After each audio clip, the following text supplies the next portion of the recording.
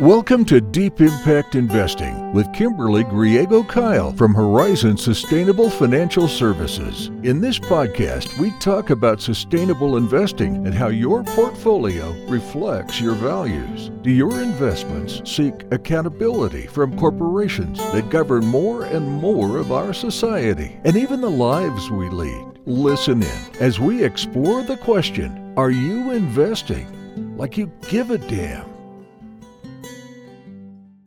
Hello and welcome to Deep Impact Investing with Kimberly Griego-Kyle of Horizon Sustainable Financial Services. Kim, how are you today?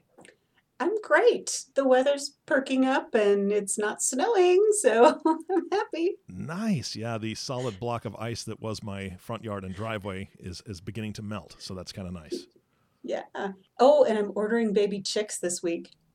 Really? What about the donkey? Yep. What about your miniature donkey? Still waiting. No, yeah, I know, I promise. And I will send you a picture when we get the donkey. But it'll be a while, but yeah. Anyway. All right. Well, before we get off in too much of a tangent, you have a guest on the show today, and his name is David Bunnell. Why did you bring David on the show today? Well, I brought David on the show because he is a co-author of a very interesting report that we're going to talk about. All right, fantastic. And I'll tell you what the report is in a minute, but I want to tell you a little bit about David first because his bio is way too long for me to go completely into depth on it, but I'm going to tell you a little bit about David before we introduce him. Yeah, so David has quite a long career. A few of the highlights, he's worked with some very interesting corporations, which we won't mention because we don't talk a lot about specific corporations, right? Mm-hmm. But he's a consultant, and in his words, I took this from his bio, so I stole it. He focuses on creating high-quality products and services and programs that achieve and deliver real value and set the standard, literally, for safety and sustainability and profitability. So there's that whole, people, planet, profit we talk about a lot. Yep. David has learned what I liked was he quite literally worked as an adjunct professor at MIT instructing rocket scientists. So hopefully some of this doesn't go way over our head, right? Yeah. I was worried. I'm feeling a little small here in this chair right now. Thanks, Kim. You brought a rocket scientist teacher on, for crying out loud. Right. I know. He's not just a rocket scientist, but he taught them, right? So most importantly, he's highly sought after in our industry as a sustainability strategist and consultant. So welcome, David. Welcome. Thank you. Thanks so much for having me. And to your point, my family joke, I could never have gotten into MIT as a student, but they let me teach there for a while. Oh, well, that's excellent. I'm really happy that you've done that. But yes, I'm very honored to have you as a guest on my Deep Impact Investing podcast. So thanks. What else do you want to tell us about yourself? Well, first of all, truly honored and grateful to be here. I'm calling in from the coast of Maine. And to your point, I know you were just both joking about the cold. We actually have Canada geese flying in the right direction, meaning north, which is always good for us. When we hear them going south, we get depressed. So we're ready. We're ready for spring to spring, which may not happen for another 2 months, but we're eternally optimistic. I work for the World Business Council for Sustainable Development, WBCSD, and I run our food and agriculture programs here in North America. Great. And so today we are going to talk about the report that you co-authored, Transformative Investment in Climate Smart Soil Agriculture. Correct?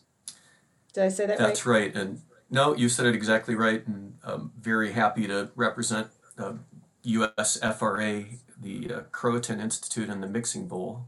They were, the Croatan Institute and the Mixing Bowl were the co-authors along with me, and USFRA, the overarching key sponsor of this, and the funders were Wells Fargo and United Soybean Board. So really kind of a dream team of organizations and people to work with on this. Excellent. So why don't we start by, the report is quite intense, but tell us briefly, tell our listeners what the report is. Well, we call it the money bullet on the money slide is is Right. something like this. No one had ever known or shown, or maybe even asked the question, how much private capital is in the United States agricultural system on an annual basis. And we basically were able to show it's almost $1 trillion of private capital flows annually through the U.S. agriculture system, which is a pretty remarkable number and kind of begs the question, well, where does it flow? How does it flow? How smart is it? Who makes money off of it? Who doesn't? And what might we do collectively to make it work harder and smarter and grow it to the benefit of all? We like smart money, so let's definitely dive into that. And one of the things I really noted, and I think another important bullet point, is that in U.S. agriculture, currently agriculture in the U.S. contributes just a hair under 10% to U.S.'s greenhouse gas emissions. And the proposals in the report really talk about how easily we could reduce that greenhouse gas emission to 3.8% by 2025. So in 5 years, well, 4 years, sorry, we could reduce that number. And by 2035, we could make that a negative number, push it to -4%, which to me is amazing. So by some of the processes you mentioned in this report, we can turn U.S. agriculture around, and that doesn't just include farming, but also ranching, correct? Or you don't really talk That's about exactly. ranching in this, or do you? No, No. no, absolutely. Farmers and ranchers, yep. Land use, absolutely, Kim. No, you're spot on. Yeah, so I want to talk about that a little bit. Let's dive into that and discuss that piece, because I think that's what our investors and listeners really want to understand, is the reduction of greenhouse gases, and how do we do that? Because we think about agriculture as a big producer of greenhouse gas emissions. So how do we make that a negative number? It is the $64 trillion question in a way. I made that number up. That doesn't appear anywhere in the report, but seems more impressive than the $64,000 question. So I think Definitely. the important message is, look, at the end of the day, agriculture, land use belong in any conversation about greenhouse gas emissions and reductions. And it's a little bit like not getting picked for kickball. Why hasn't ag been invited onto the pitch previously? And that's not an indictment of renewables or sustainable forestry or the other really important paths toward mitigating emissions. But there's just so much to unpack here, Kim, and I know we don't have all day, but a couple of key themes. One is you're spot on correct that this is actually a one of several of Mother Nature's mechanisms for mitigating greenhouse gas emissions, but as you said very nicely, and then getting to a point where we actually can help get to sort of net, and that's a good thing. And there's another really strong element here, and I think because this is an investor-focused podcast, I have to say there's kind of a show me the money moment here too. And what I mean by that is, look, if you were like me and coming out of the post-Lehman Brothers crash, you didn't invest in renewables, and then you didn't in the next couple of years, and you missed your moment. Well, I would say it's like ag is the new renewables. You don't want to miss your moment now. So we can get ag working hard on mitigating emissions, but I think also investors can get ag working hard in their portfolios in a way that perhaps renewables may have, and if they missed it, didn't because they missed it going forward. So that's the other piece. There's sort of multiple incentives here for paying attention to this podcast, I think, and what was in the report. True, and I find that very interesting, because when you talk about ag, you're not just talking about land or buying cows. You're talking about the technology and the financial innovation, correct? Yeah, it's really interesting. I know that you're careful to not mention companies, so I'll be careful too. But when you look at, so my organization, WBCSD, is a CEO-led membership organization of about 200 of the world's largest companies, and about 83 of them approximately work in food and ag. And they are everybody you might think of, or many of the companies and brands you might think of globally, but they're also some of the world's biggest tech providers. One of whom I noticed you were careful not to mention I used to work for. And what's so interesting about that is you may not think of that when you think of food and ag. And so why, to your great question, why would the tech industry be so interested in this? And there are multiple reasons. And again, I sound like a greedy guy, don't I? Because there's a fortune to be made in agriculture. It really is it's not the Wild West, it's not the Forgotten West, but it is this opportunity that is now all of a sudden on everybody's dashboard and radar screen. So there's a lot of opportunity to deploy technology, digital AI, precision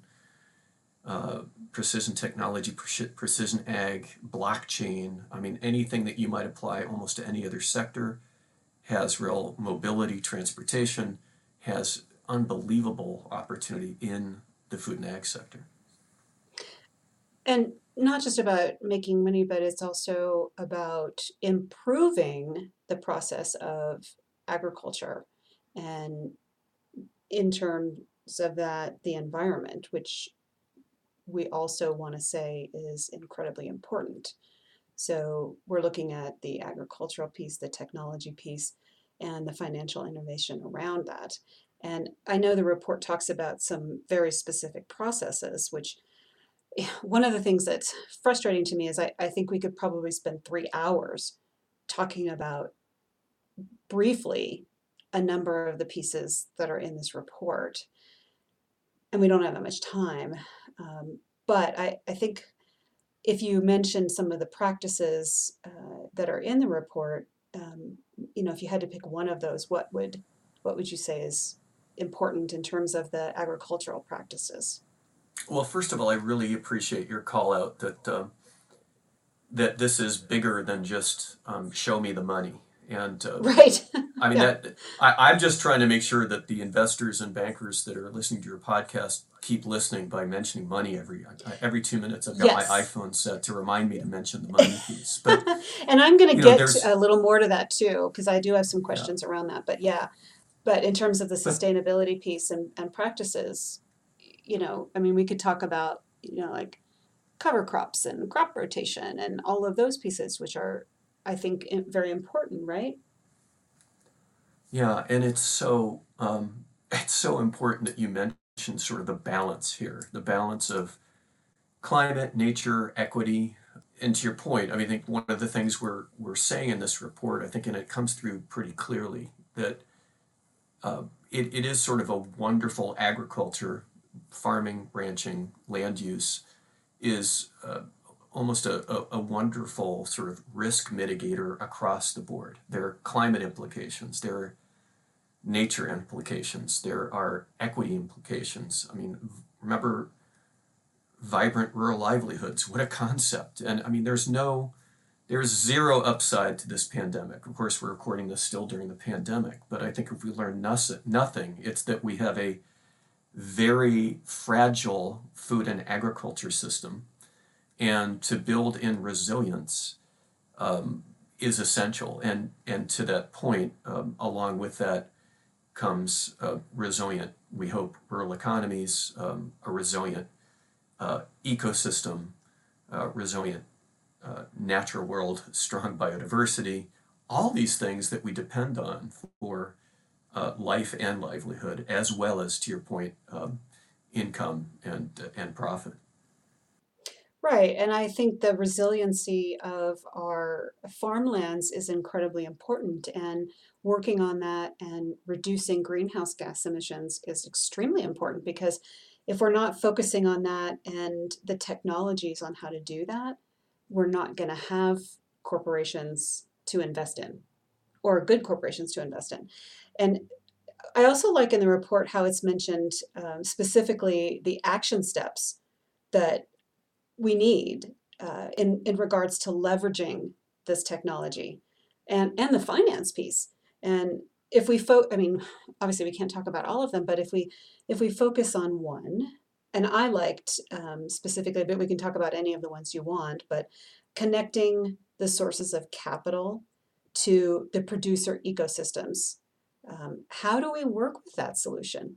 I think there's just so much to talk about with that, because if we're looking at capital, the individual investor or the big institutional investors, and getting that down to even the individual farmer, how do we make those connections? Yeah, so really interestingly, in the last year, I just think there's this amazing switch on moment that happened pre-pandemic. So our report was envisioned at the U.S. Farmers and Ranchers in Action, USFRA's Honor the Harvest meeting in the summer of 2018. That's where this thing got launched. And sitting at our table was now Secretary of Agriculture Tom Vilsack, State Street, and a number of other companies, my organization, and others. And we sort of asked the question that I began with, which was, we wonder how much is actually flowing through our system right now. So that got this whole conversation going. And to your great question, we wanted to also really understand, where did agriculture fit in the great scheme of things, if you will, looking at what money managers and institutional investors might be paying attention to. So if you were interested in ESG, environmental, social, and governance, what a report from US SIF showed last year for the first time ever is that ag and natural resources, sustainable natural resources, are in the top 5 of what these money managers and asset owners, institutional investors are concerned about. So climate change and carbon, anti-corruption, board issues, executive pay, and who's sneaking onto the block here? Ag and natural resources.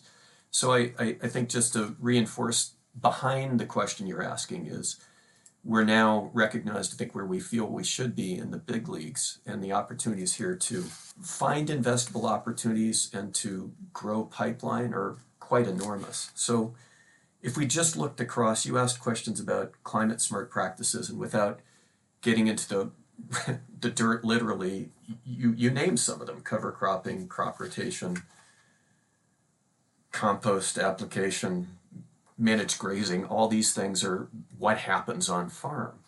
But again, sort of looking at, well, so what's the investable opportunity here for climate, for nature, for equity, for profit, for mitigating risk?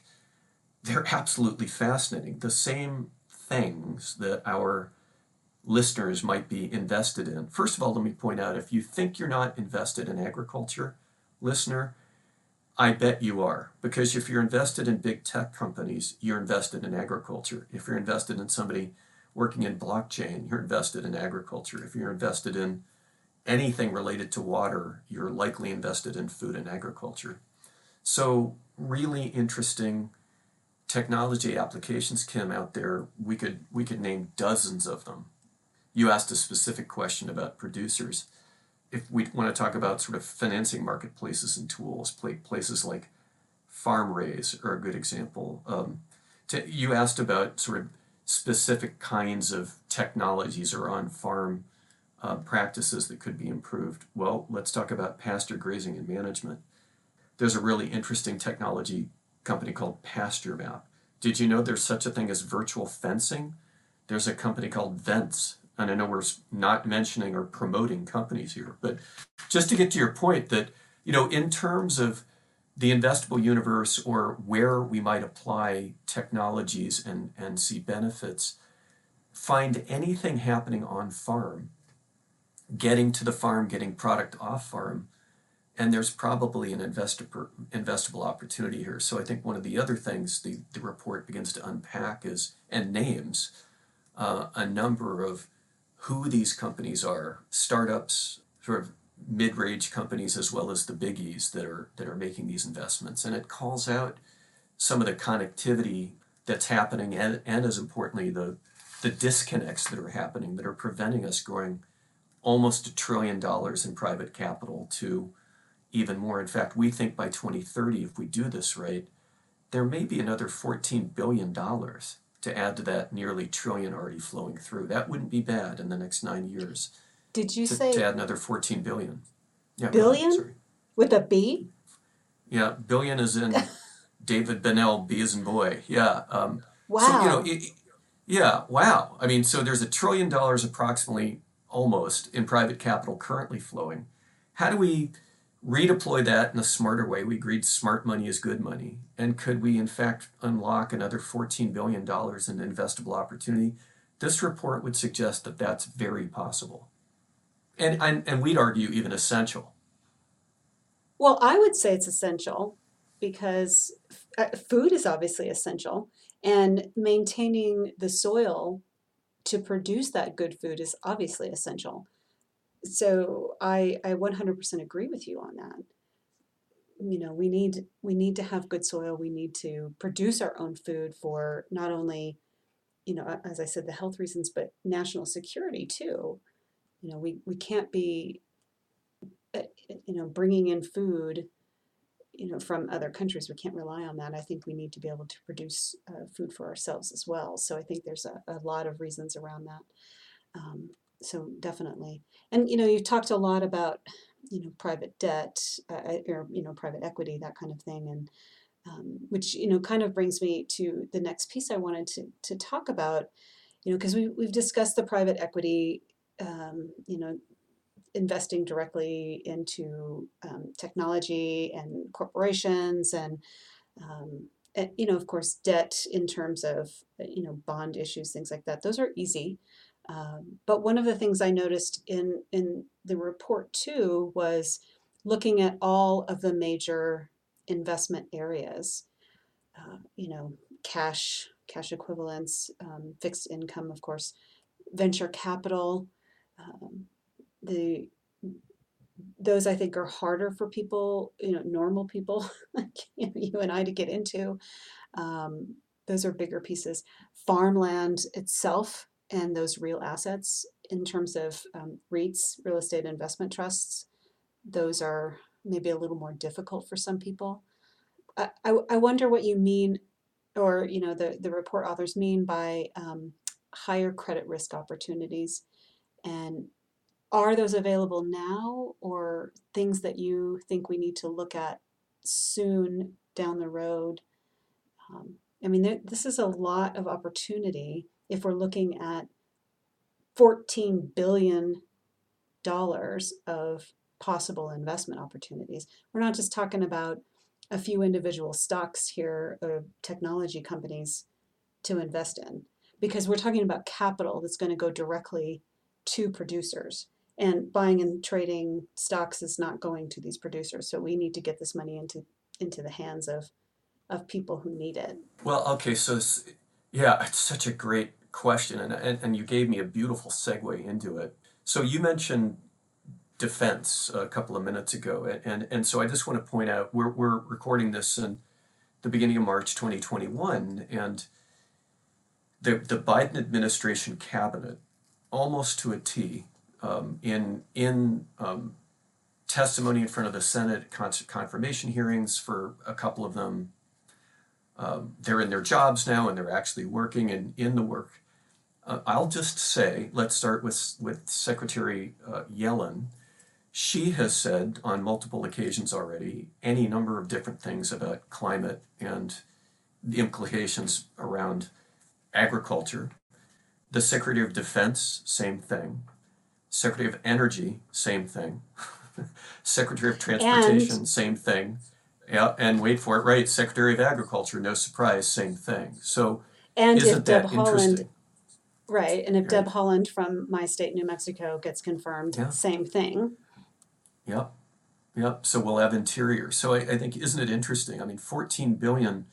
Secretary Vilsack alone has a $30 billion fund that the Trump administration had tapped into to mitigate some Chinese tariff stuff, which we won't get into. But so, the $14 billion number is not out of reality here. We're not going to have $14 billion immediately poured in by our own government. But isn't that interesting?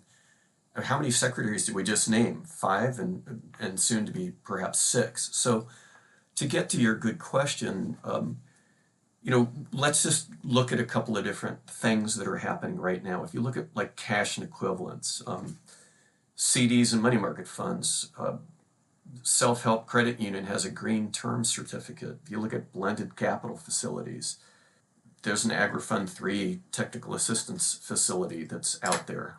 I was on the board for 9 years of one of this country's CDFIs, Community Development Finance Institutions.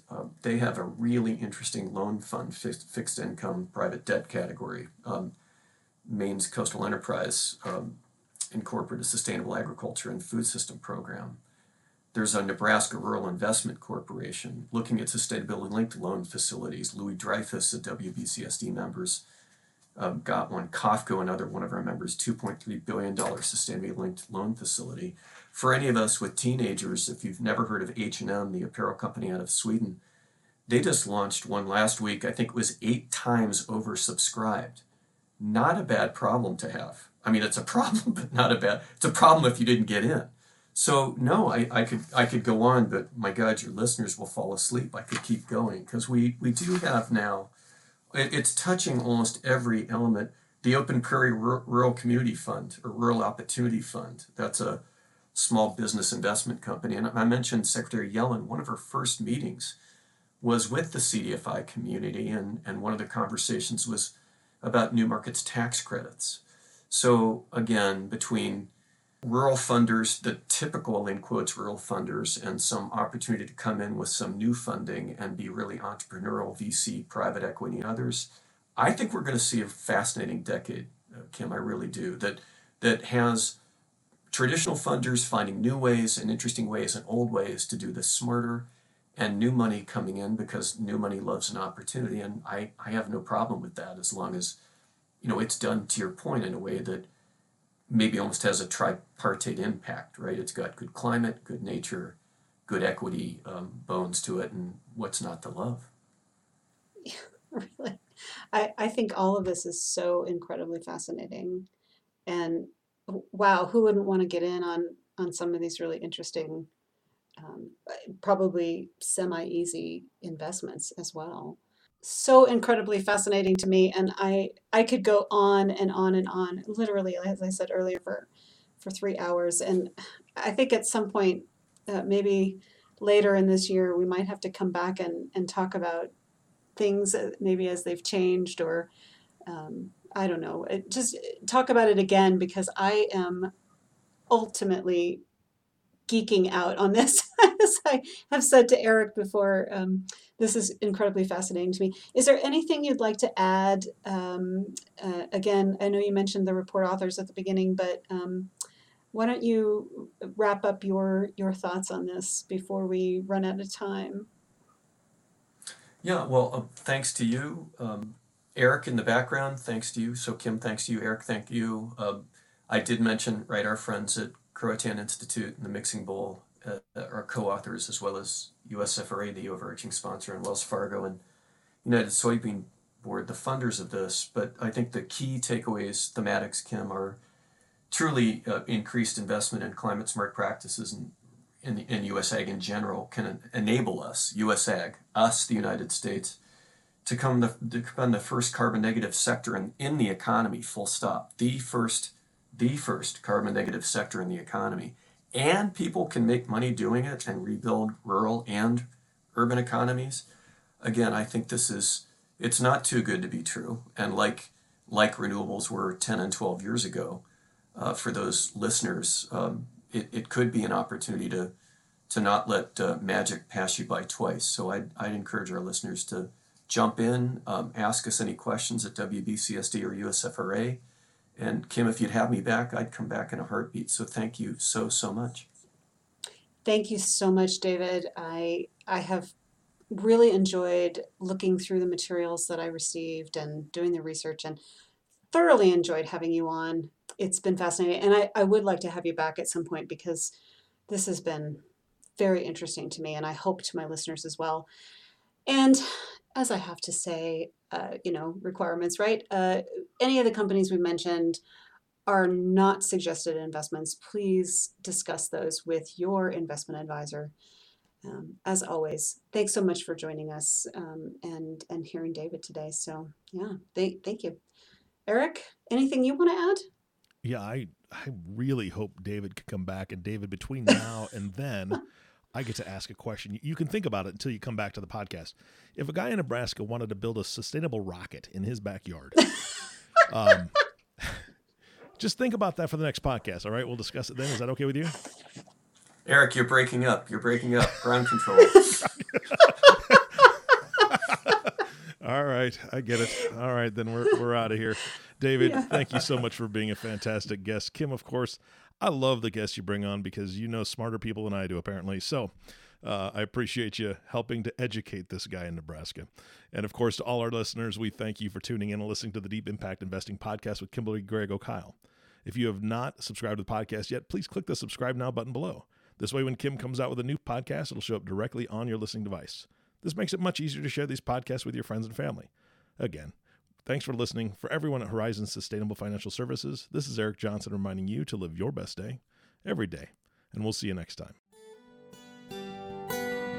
Thank you for listening to Deep Impact Investing Podcast, the sustainable, responsible impact investing podcast that shows you how to get your voice heard. It's time to start investing like you give a damn. To ask a question that we can answer on an upcoming podcast, email us at info@horizonssfs.com or join the conversation on Facebook at www.facebook.com/Horizons Sustainable Financial Services, or give us a call at 505-982-9661. Don't forget to click the subscribe button to be notified when new episodes become available. The companies we may speak about during our podcast are not recommendations for investment only. You and your financial advisor can determine what the right investments are for you and your situation. Horizon Sustainable Financial Services is a registered investment advisor, registered with the state of New Mexico and other jurisdictions were registered or exempted. The information covered and posted represents the views and opinions of the host and or guest and do not necessarily represent the views or opinions of Horizon Sustainable Financial Services. The content has been made available for informational and educational purposes only. The content is not intended to be a substitute for professional investing advice. Always seek the advice of your financial advisor or other qualified financial service provider with any questions you may have regarding your investment planning.